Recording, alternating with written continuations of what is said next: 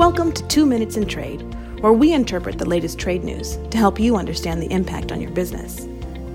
For a comprehensive background on the issues discussed today, please visit strtrade.com.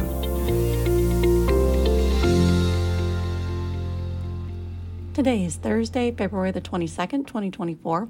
I'm Nicole Bivens-Collinson, Managing Principal and Operating Committee Member at Sandler, Travis & Rosenberg.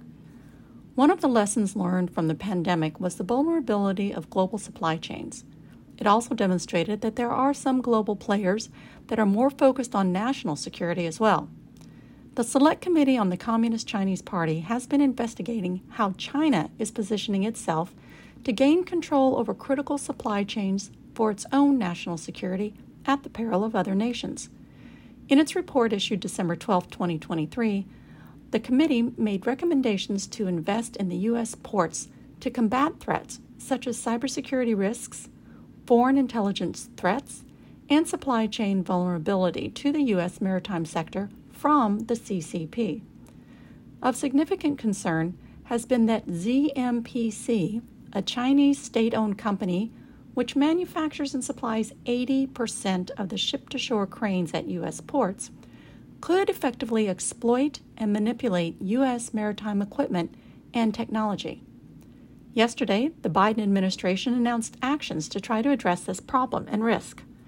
An executive order is being issued to bolster the security of U.S. ports by bolstering the Department of Homeland Security's authority to directly address maritime cyber threats.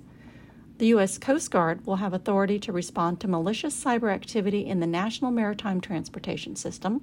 There will be mandatory reporting of cyber incidents or threats to any vessel, harbor, port, or waterfront facility. And the Coast Guard will have authority to control vessel movement of a known or suspected cyber threat. Additionally, under the bipartisan infrastructure law, $20 billion will be invested over the next 5 years into U.S. port infrastructure. Part of that investment will include the reshoring of U.S. manufacturing capacity for crane production.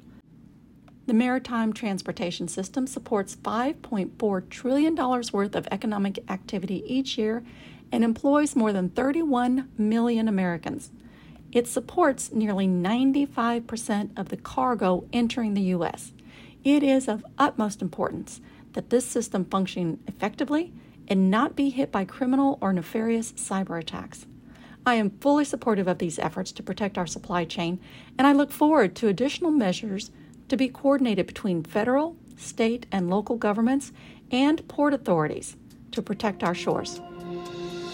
With professionals in 9 offices, Sandler, Travis & Rosenberg is the largest international trade, customs, and export law firm in the world. This is for informational purposes only and is not legal advice. The hiring of an attorney is an important decision that should not be based solely upon advertisements. Ask us to send you free written information about our qualifications and experience. Email us at messages@strtrade.com.